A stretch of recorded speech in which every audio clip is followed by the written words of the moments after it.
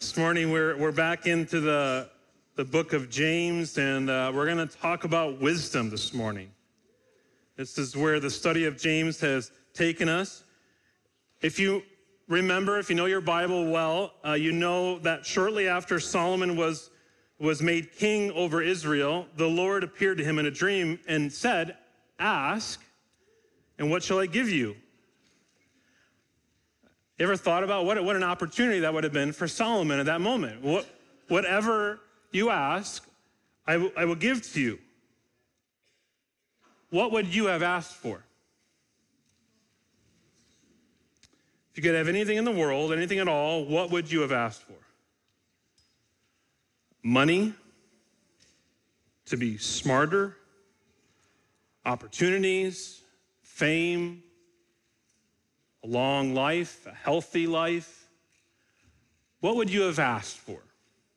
What is at the top of your priority list of your heart?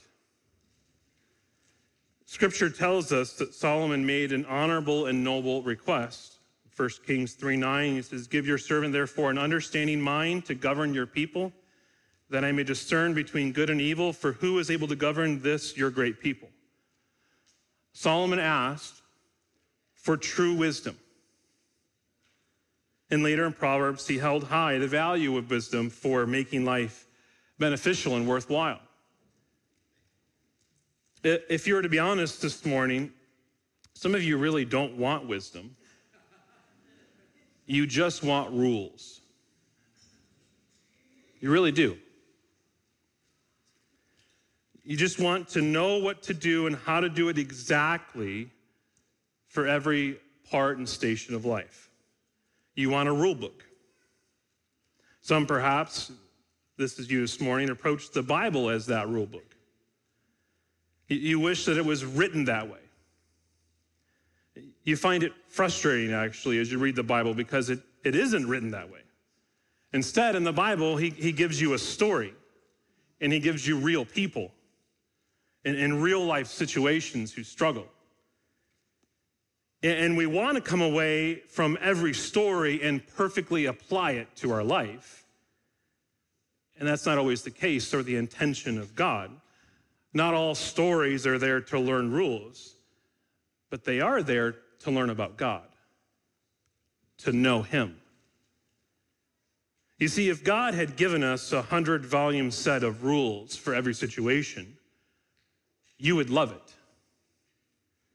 And you would rely on that book and your diligence to keep the rules, and you would forget about God. You see the importance of the Bible now? How important it is to read the Bible? You know, see, if God had just given you a list of rules, detailed and extensive for every problem that you were facing in life, we would ignore God and just focus on the problems.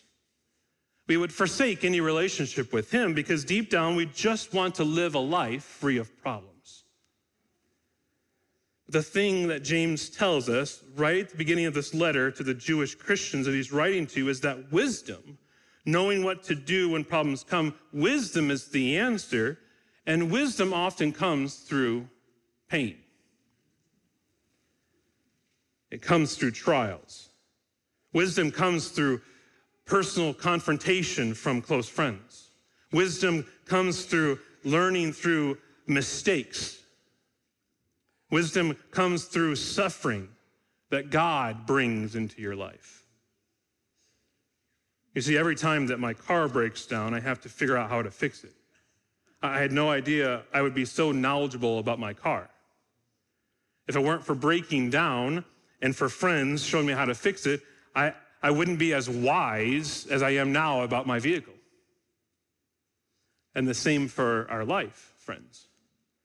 For some of you, God has tightened the vice grip, so to say, of your life, and you're feeling the effect very strongly, and all you want to do is get out of the suffering. When God wants to make you wise. For some of you, you've experienced hardships through relationships, and all you want is for that to end. When God is saying, no, I want you to be wiser about your own heart and how you can help others in life. And for many of us, though, the pain and hard circumstances that come into our lives, God's bringing them there so that we will grow wise concerning our own sin and how he made us. And here in James 3, he wants us to become more wise. And he wants us to understand and be able to discern the difference between false wisdom, the wisdom of the world, and true wisdom, that which comes down from God. There's a difference between these two, and James wants us to be able to distinguish them, to see them for ourselves. So we're going to look at that. When you came in, should have received some notes there, and it's a detailed outline, really the two wisdoms there. False wisdom, the world's wisdom, and true wisdom, God's wisdom. And we're going to look at the nature, the source, and the fruit of both kinds of wisdom in that passage as we walk through just these 6 verses. And so as I read these in a moment, I want you to keep a close eye and ear as you listen and read to the descriptions of these false and true wisdom. So if you're here and you don't have a Bible, we have some in the chairs underneath there, and we encourage you to take it home with you as your own Bible. And if you're unfamiliar with looking at the Bible, we're going to be on page 951. I don't want to embarrass you. That's why I share this. And the big numbers is the chapter numbers, and the small numbers the verse. So we're in chapter 3, the big number, on page 951, and we're going to look at verses 13 through 18. And so read with me as I read out loud, James chapter 3, starting at verse 13. Who is wise and understanding among you? By his good conduct, let him show his works in the meekness of wisdom. But if you have bitter jealousy and selfish ambition in your hearts, do not boast and be false to the truth. This is not the wisdom that comes down from above, but is earthly, unspiritual, demonic. For where jealousy and selfish ambition exist, there will be disorder and every vile practice. But the wisdom from above is first pure, then peaceable, gentle, open to reason, full of mercy and good fruits, impartial and sincere. And a harvest of righteousness is sown in peace by those who make peace. This is the word of God. We're going to pray as we get into this. I ask if you would pray for me, and I'll pray for you.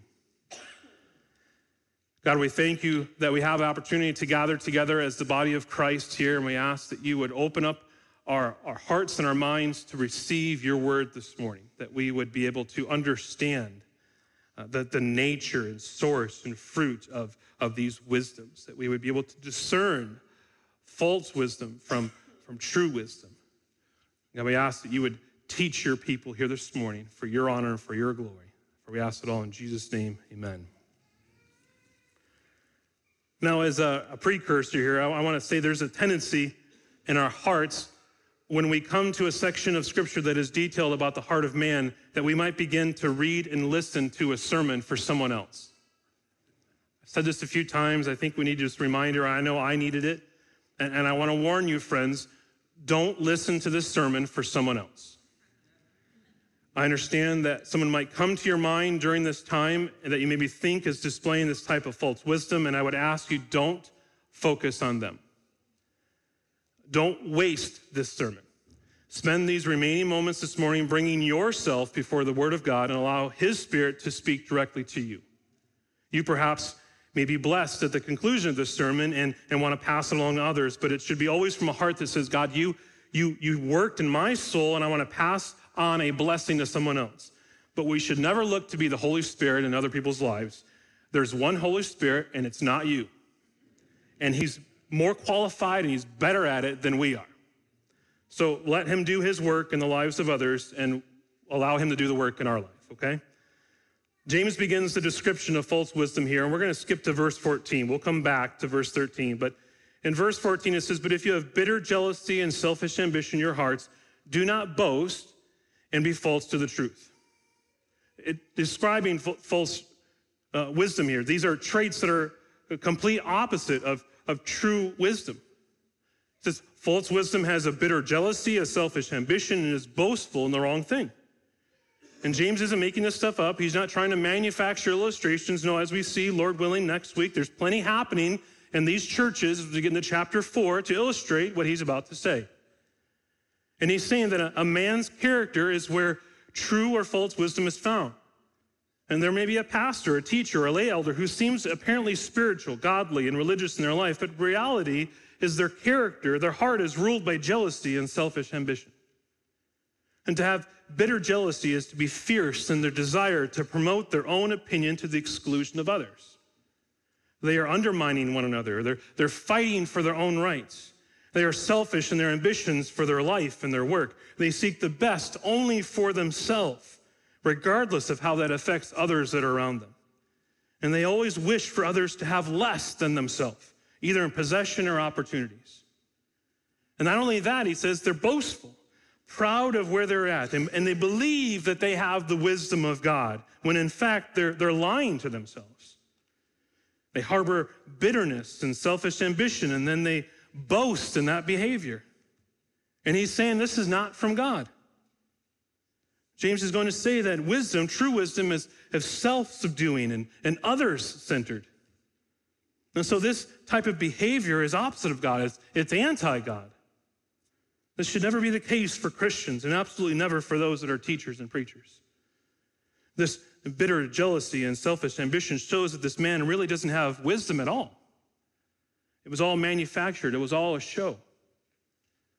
There are pastors who live this way, who are jealous and selfishly ambitious and incredibly insecure and envying others, who are unable to think the best of others, but only to think of their best interests. And they're self-focused and they're self-preoccupied and perhaps only pastoring for selfish purposes. And God is faithful to expose those.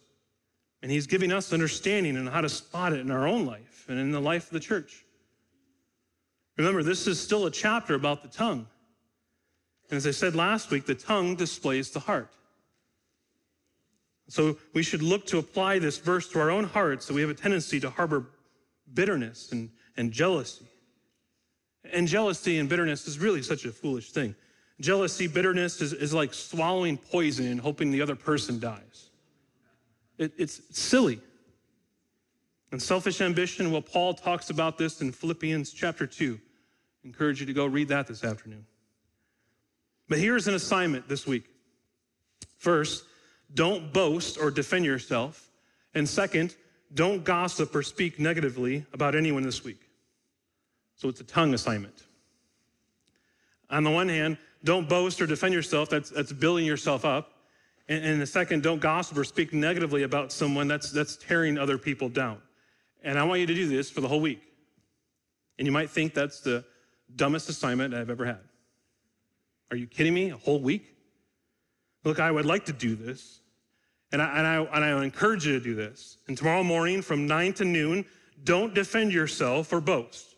Don't gossip or speak negatively about anyone, either out loud or in your head.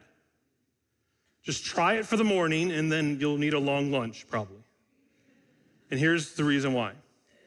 You'll be amazed by how much pride and defensiveness and insecurity and superiority and self-righteousness, how much you need to put people down and how much you need to build yourself up, and how untruthful and how unloving, especially your thoughts and your words are.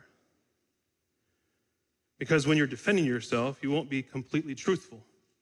And when you're talking about the other people, you won't be loving. Just spend the week thinking about your heart and your tongue towards other people. You know, we have enough to concern ourselves with ourselves. We don't need to worry about others. There's possibly remnants of false wisdom in our life. So that's the nature of false wisdom, the first point there under false wisdom. The second is the source of false wisdom.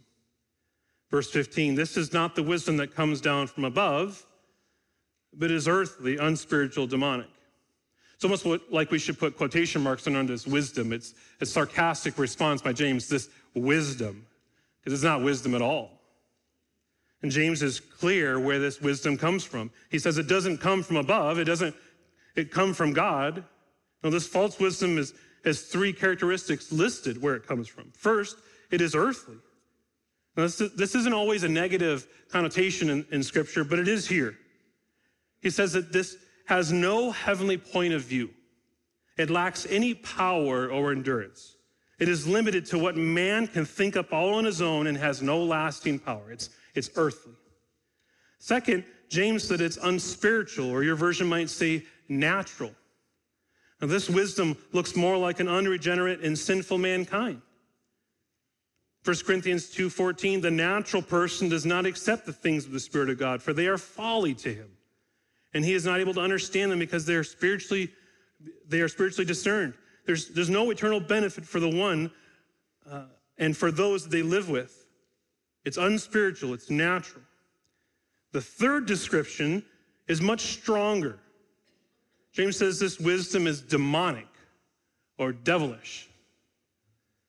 This wisdom is a false, demon-inspired wisdom. It is not from God. It does not bring fruit from God. James is saying that these people that he's talking about, possibly these teachers, resemble demons more than they resemble God. That's why in chapter 4, James instructs them to resist the devil, and he will flee from you. Because nowhere is Satan and his demons more active than in the tongue. This false wisdom is sometimes hard to spot, though. You may say, well, Jeff, you just walked us through these three characteristics. It seems easy enough to spot false wisdom. Well, not so quick. Put yourself in this position. You're a disciple of the Lord Jesus, and Jesus has just announced to you at a private meeting that he's going to be taken away and crucified by the Roman occupants of the land and the religious leaders. And Peter stands up and says, do you remember what he says? We're not going to allow that to happen. Lord, we'll die before that will happen. And would you have stood up immediately and said, Peter, that's demonic wisdom. It seems right, in fact. We're going to protect you, Jesus. I mean, Peter is trying to defend his master. He's just looking out for Jesus. He loves Jesus. He doesn't want Jesus to die. And Jesus turns to Peter and says, what? That's of the devil. James knows that it's not always easy to tell earthly or natural or unspiritual demonic wisdom from heavenly wisdom. And really the only way to see if this wisdom is false is to look at the fruit. The third point there, the fruit of false wisdom. He says in verse 16, for where jealousy and selfish ambition exist, there will be disorder in every vile practice. For those that seek to be jealous and selfish ambitious in the local church, there will be disorder, chaos. Now, disorder sounds like a cleaned up word, but it really means unstable and turbulent and confusion. This is wrong, and it can be seen by others. This chaos not only ruins the credibility of the church in the eyes of the world, but it also ruins the ability of the church to minister to itself, to one another. And James is most concerned for this church, for these churches, for the unity of these churches. Now, unity doesn't mean that we all think and say the exact same thing in every possible way. No, unity means that even when we don't agree, we can still work in one way to love one another together as a body. And James is leaving no room whatsoever for people to seek their own glory in the local church. We leave our ambition at the door when we come in. We leave our pride at the door. We leave our own selfish desires at the door, thinking then of others as more important than ourselves. Perhaps you're sitting here this morning and you realize that you want this for the church, but that perhaps it's impossible for you to have this at work. I wonder if your job only seems doable if you ignore these verses. I mean, this type of wisdom is what the political world right now is, right? And has been. Does God really put his stamp of approval on what is coming out of Washington, D.C. right now? Or any political arena, for that matter. I mean, it only takes a few moments to read the Twitter feeds of our nation's leaders and to realize that they are not displaying true biblical wisdom. And they are not to be glorified in any way. We are to pray for them, but we are to discern their behavior and to call it what it is, ungodly. Name-calling, mocking, envy, bitterness. Friends, we are not to emulate this behavior. If you believe the only way you will make it at work is to put yourself first, to only push your agenda, if you're to hold grudges and seek revenge, then you're seeking the wisdom of the world. You're not seeking God's wisdom. And it will fail you. God's wisdom doesn't come through envy. God's wisdom doesn't come through revenge. That's earthly wisdom, and it has no vantage point of heaven and will leave you utterly disappointed in this life. Instead, James has a better way for us to seek and to have the wisdom of God. And his ways are always better. And he says it's true wisdom that we should have in our life. So I'm going to skip ahead in your outline. Sorry about that. We're going to go to the source of true wisdom first. It is quick because he answers the question very quickly there in verse 17. Where is true wisdom? It's the wisdom from above. The source of true wisdom is from above, meaning it comes down from heaven. And he is making a distinction here to what he said earlier in this book, that false wisdom is not from above, but is earthly. True wisdom is from above. It's from God. If you remember earlier in chapter 1, every good gift and every perfect gift is from above, coming down from the Father of lights. And God is the giver of all good things. And true wisdom is no different. The source is from God. The second point here is the nature of true wisdom. It takes us back to the beginning of this section, to verse 13 first. He says, "Who is wise and understanding among you? By his good conduct, let him show his works in the meekness of wisdom." And James begins this section of wisdom by asking a question: who is wise and understanding? Who is skilled? Who thoroughly understands and who has knowledge and then applies that knowledge to their life? You know, James throws out the question at the outset to be answered by those that profess to have wisdom. You have wisdom, you say. James says, let's see it. Self-proclaimed wise people mean nothing to the church family. It needs to be proved. It needs to be seen. And James is clear here. Real biblical wisdom, true wisdom will be displayed. It will become apparent in the demonstration of good works, and, he says, of meekness. True godly wisdom fleshes itself in a consistent Christian behavior. The word conduct here means the behavior, the walk, the actions of the person. And true wisdom is far from being aloof or abrasive or belligerent. It will exhibit itself by a meek and gentle demeanor. This is the opposite of arrogance. True wisdom is humility. Friends, do you want to be wise? You have to be humble. It says in verse 17, "But the wisdom from above is first pure, then peaceable, gentle, open to reason, full of mercy and good fruits, impartial and sincere." And James goes on a streak now to define for us the nature, the description of what true wisdom is. And he's going to list for us 8 descriptions of true wisdom. And we're going to walk through these here. So I'm going to follow the list as James writes it in verse 17. And if you're one of those 5-minute sermon people that you love just short sermons, just pay attention to this verse, okay?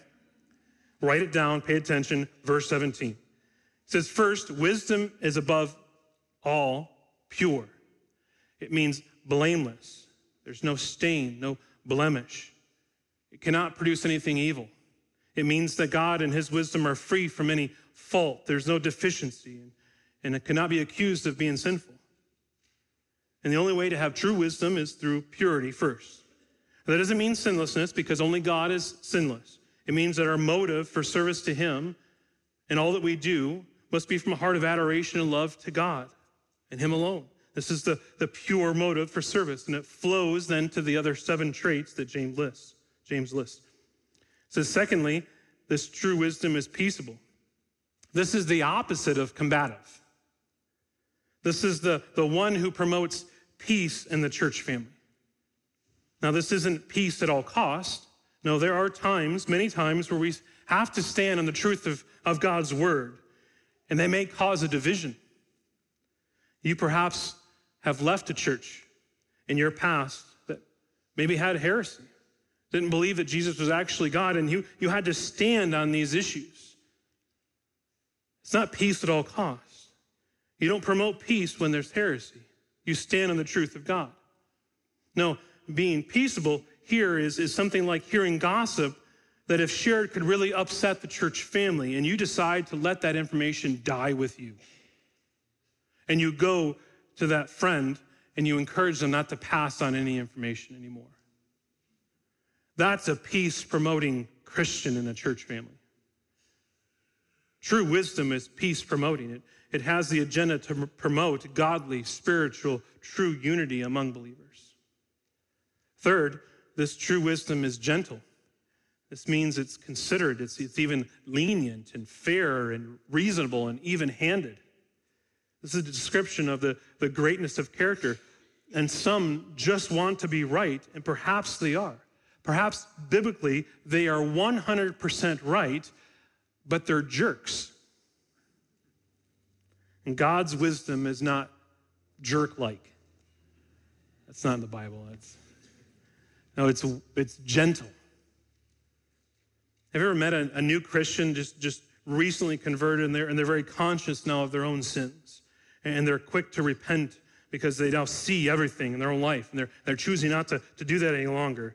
And they want this mindset not only in their own life, but then they want it in everyone's life.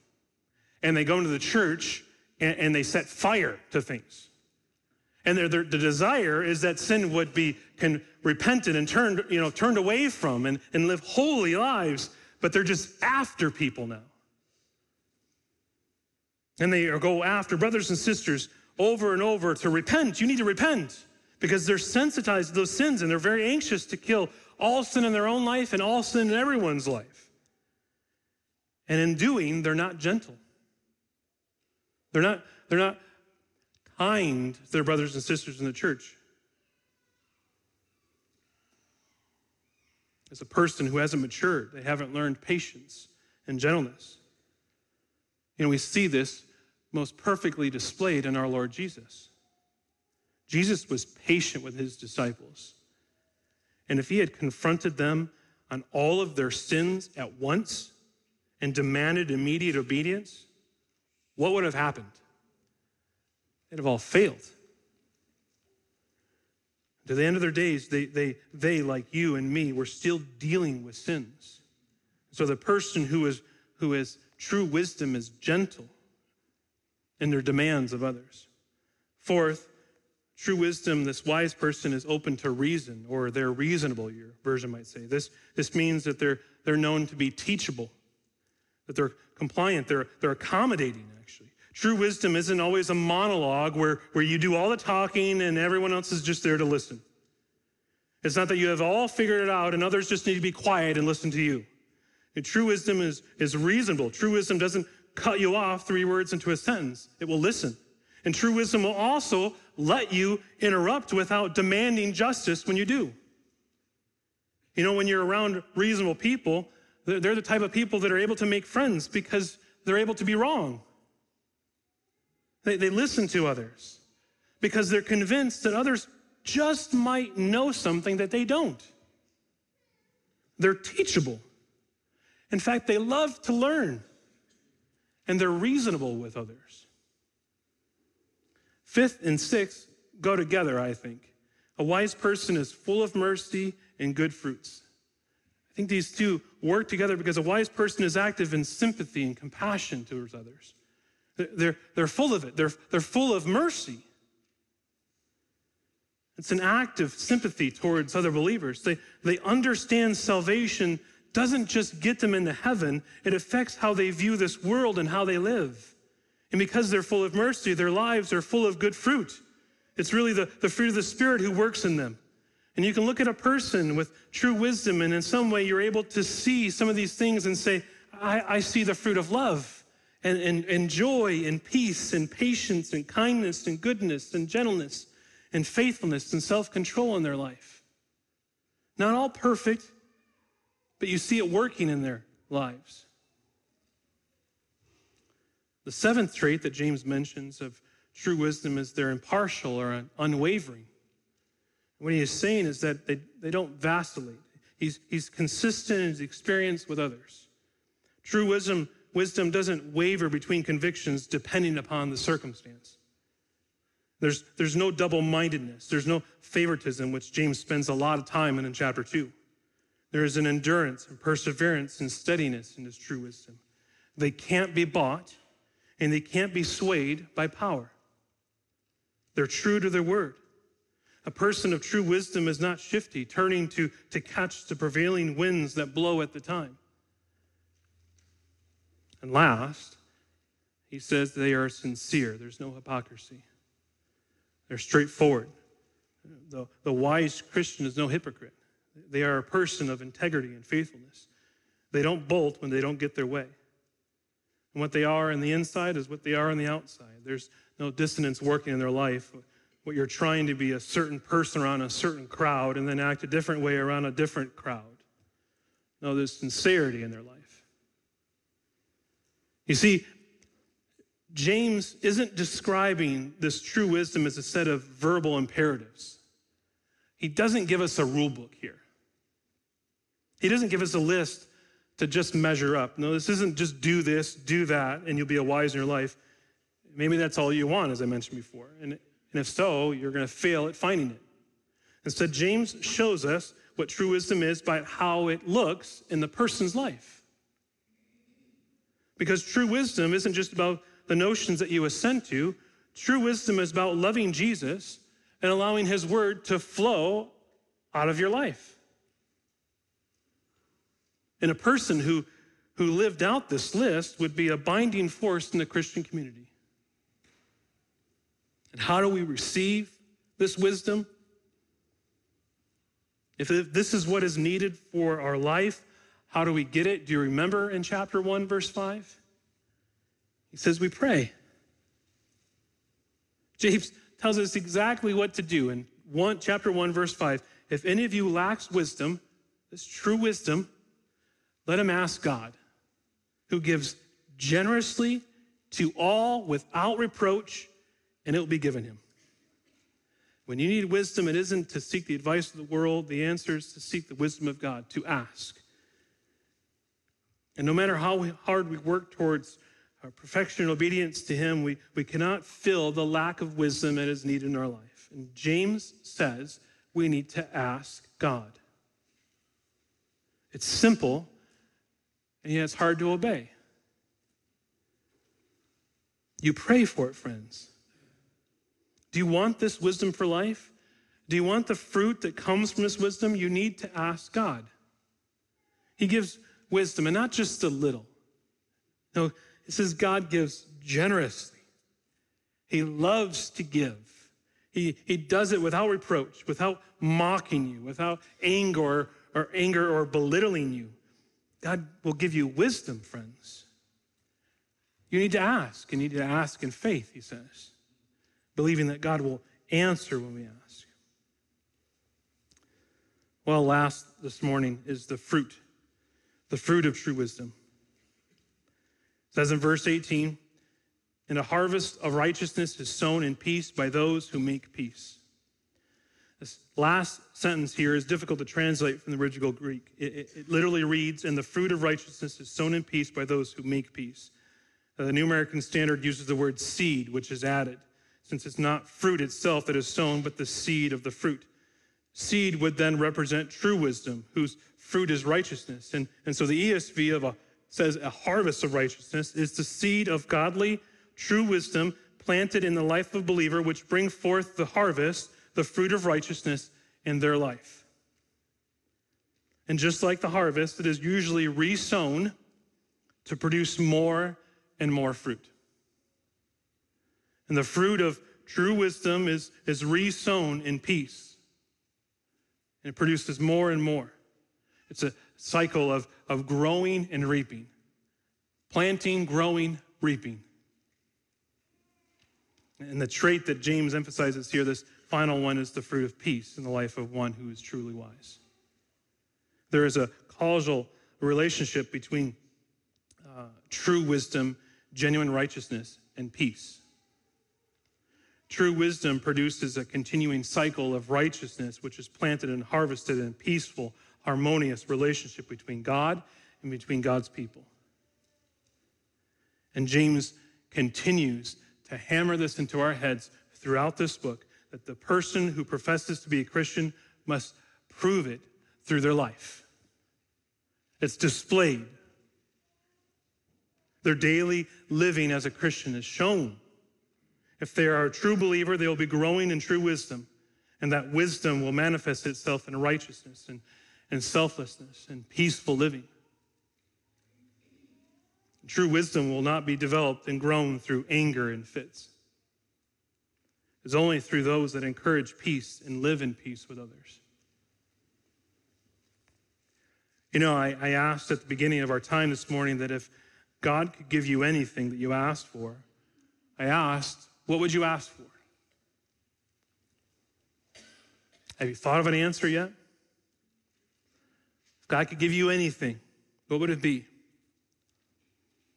I pray that it's heavenly wisdom. It's true wisdom. And heavenly wisdom would humble us. That's what true wisdom does. See, humble people don't envy. Humble people rejoice in the good that other people have.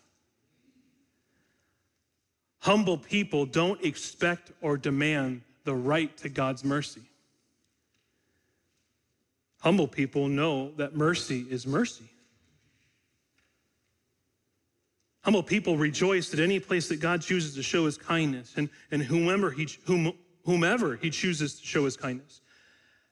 That's why I want to pray for other local churches in our area. That perhaps God would show favor on other churches and maybe not ours. Maybe God would grow other churches and not ours. And that we can be happy for them. Because it's ultimately Jesus' church that wins, right? Even if this one shuts down, he will still succeed. So true wisdom prays to that end. Humble people are at peace. Wisdom will seldom come through envy and selfish ambition and prideful boasting. See, true wisdom comes through humility, and humility is best viewed in your homes and your work and in your church through the tongue. It's through the use of our tongue. Have you spoken evil of another person in your home this week? Have you pushed others down with your words while elevating yourself at work this week? Have you harbored bitter jealousy in your hearts about someone else in this church this week? How are you doing fighting envy and looking at others and wanting what they have? Are our lives marked by these traits of true wisdom that we see in verse 17? Pure, peaceable, gentle, reasonable, full of mercy and good fruits, impartial and sincere. I encourage you, as you go home this afternoon and have lunch either with yourself or with friends and family, and then afterwards, open up your Bible back to James 3 and look through the list and ask yourself, which ones of these traits would this float to the top, needing as most attention in my life right now? Which one of these do I need to pray most diligently that God would grow in my life? Would it be gentleness? Would it be that you would be more reasonable? Maybe you should pause and ask your spouse or a close friend or your kids. In what areas? Ask them, what areas do I need to address in my life? Are you known as a peaceable person? When tensions rise at work, do they come find you to diffuse that because they know that you're a peaceable person? Are you known for being merciful and full of good fruit? You know, friends, this list here in verse 17 should be our prayer guide. If you take anything away from this sermon, this verse is what you take away. Write it out, memorize it as best you can, and pray through it for yourself. Pray through this list in verse 17 for your family.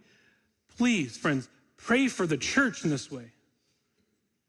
You know, we're going to talk a lot about this year. I think it's an area as our church that we need to grow, and we're going to hand this document out that's real simple. And the 27th, I want you to encourage you to be here for the family meal.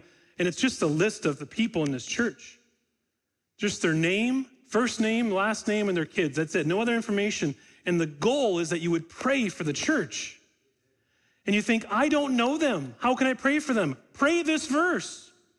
God knows them. He doesn't need you to know them necessarily. I hope you get to know them, but pray for them in this verse. By the way, before that's even handed out, you can go online and get the list of the church people. Make that as a regular part of your devotions. As you read the word, pray for people. And read this verse. Pray this verse. Pray that we would be pure people. We would holy and just in our lives. Pray that we would be peaceable. They would seek peace with one another in our lives and our neighbors and our families. That we'd be gentle with one another. That would be reasonable people. Teachable. We'd be full of mercy because we can't get over the gospel. Because we see ourselves as God sees us, and we can't get over that. And so we're full of mercy towards everyone else. And with good fruits that God would bring more and more, that we're impartial and sincere. Pray through this list for yourself. And if you haven't noticed, go to Galatians 5, verse 22 and 23 of the fruit of the Spirit and pray through that list. There's lots to pray for. Are you humble? You know, humility and wisdom seem to feed off one another. Have you ever noticed that? The more you're humble, the more you grow in your understanding of the gospel. And the more you're humble, the more you know that you have more to learn from God and from others in your life.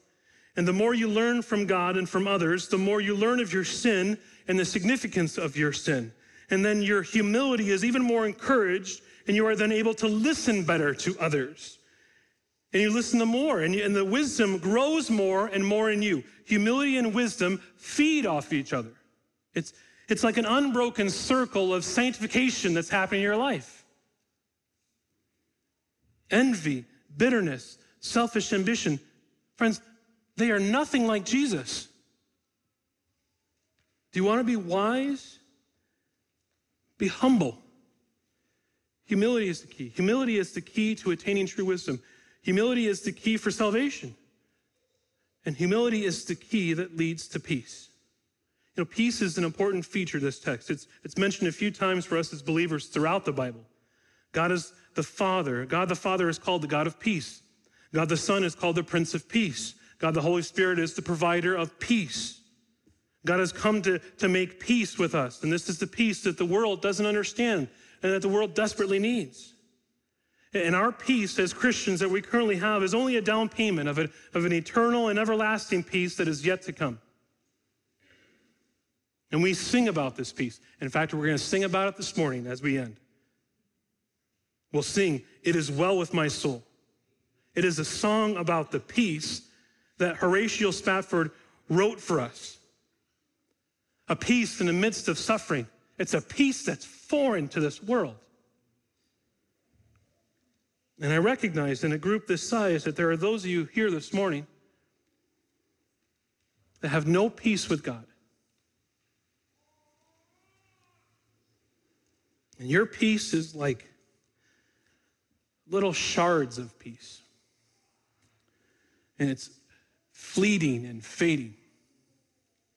Each and every day, every moment, more fades away, and there's no hope of it returning. But in and through the gospel, you can have peace.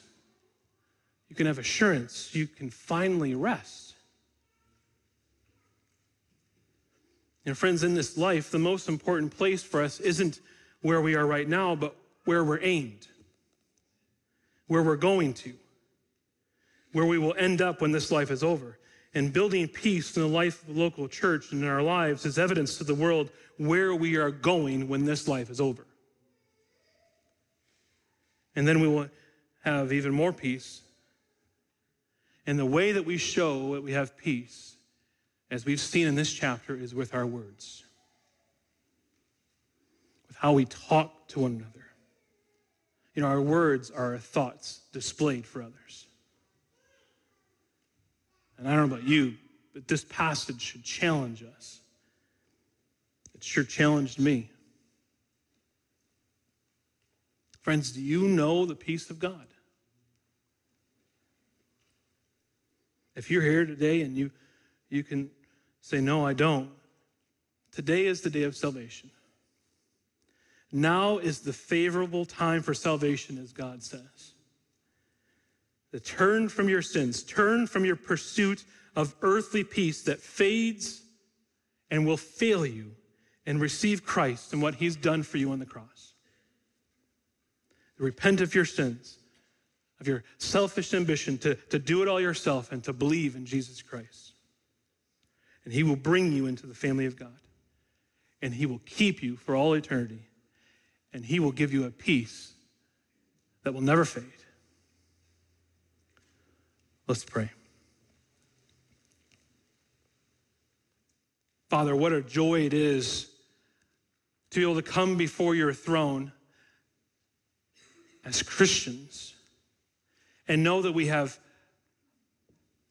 complete access to you at any moment of every day. And God, I thank you for giving to us your word, that we can know and understand you. And God, I pray for us, your people.